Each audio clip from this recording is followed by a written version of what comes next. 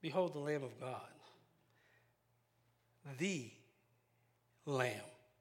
Not of himself, but God. God the Son obeyed God the Father.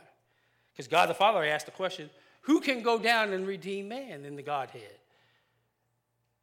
He looked at man after he sinned in the garden. He said, man, my next step is to destroy man. And he did with the flood. And now a whole new generation has come. And in the end, what's going to happen? The next time he said, listen, I destroyed the world by fire or by water the first time. But the next time I destroy the earth, when he comes again, he's destroying the earth by fire. When God finally gets to the point where he says, that's it. I'm done. I've been patient. I've tried to get people to come before me and know who I am and serve me. But I'm done with man. I'm really sorry that I had to do this, but I've waited. And he's done waiting over a couple thousand years so far. But one of these days, God's patience is going to run out. The church is going to get called, and then we go through all the tribulations, and then God's going to say, this is it. I'm establishing my kingdom, and everything will be perfect forever and ever. But we're living in a time that now's the time to come to the Lord.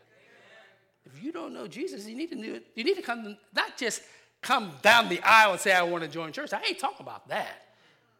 Too many people join church. I'm not interested in you joining church. I'm interested in you being saved and coming to a saving knowledge of Jesus Christ and saying, I want to be saved from my sin. I repent of my sins, and I want to live, and I want to be a disciple of Christ. That's first base. Because the church is filled. Churches are filled with people say, I want to join church. That doesn't mean nothing. Now, I know we could say, well, Pastor, what they really mean is they want Jesus. No, you need to know Jesus first, and then the church automatically follows. You cannot have one without the other. It's an impossibility. If I have Jesus, I have all the salvation that I need. I don't have part of the Godhead. I have the whole Godhead. I got the Father, I got the Son, and I got the Holy Spirit. Likewise, when we're saved, we get all that we need to live the Christian life. And if we don't, that's not God's problem. That's our problem.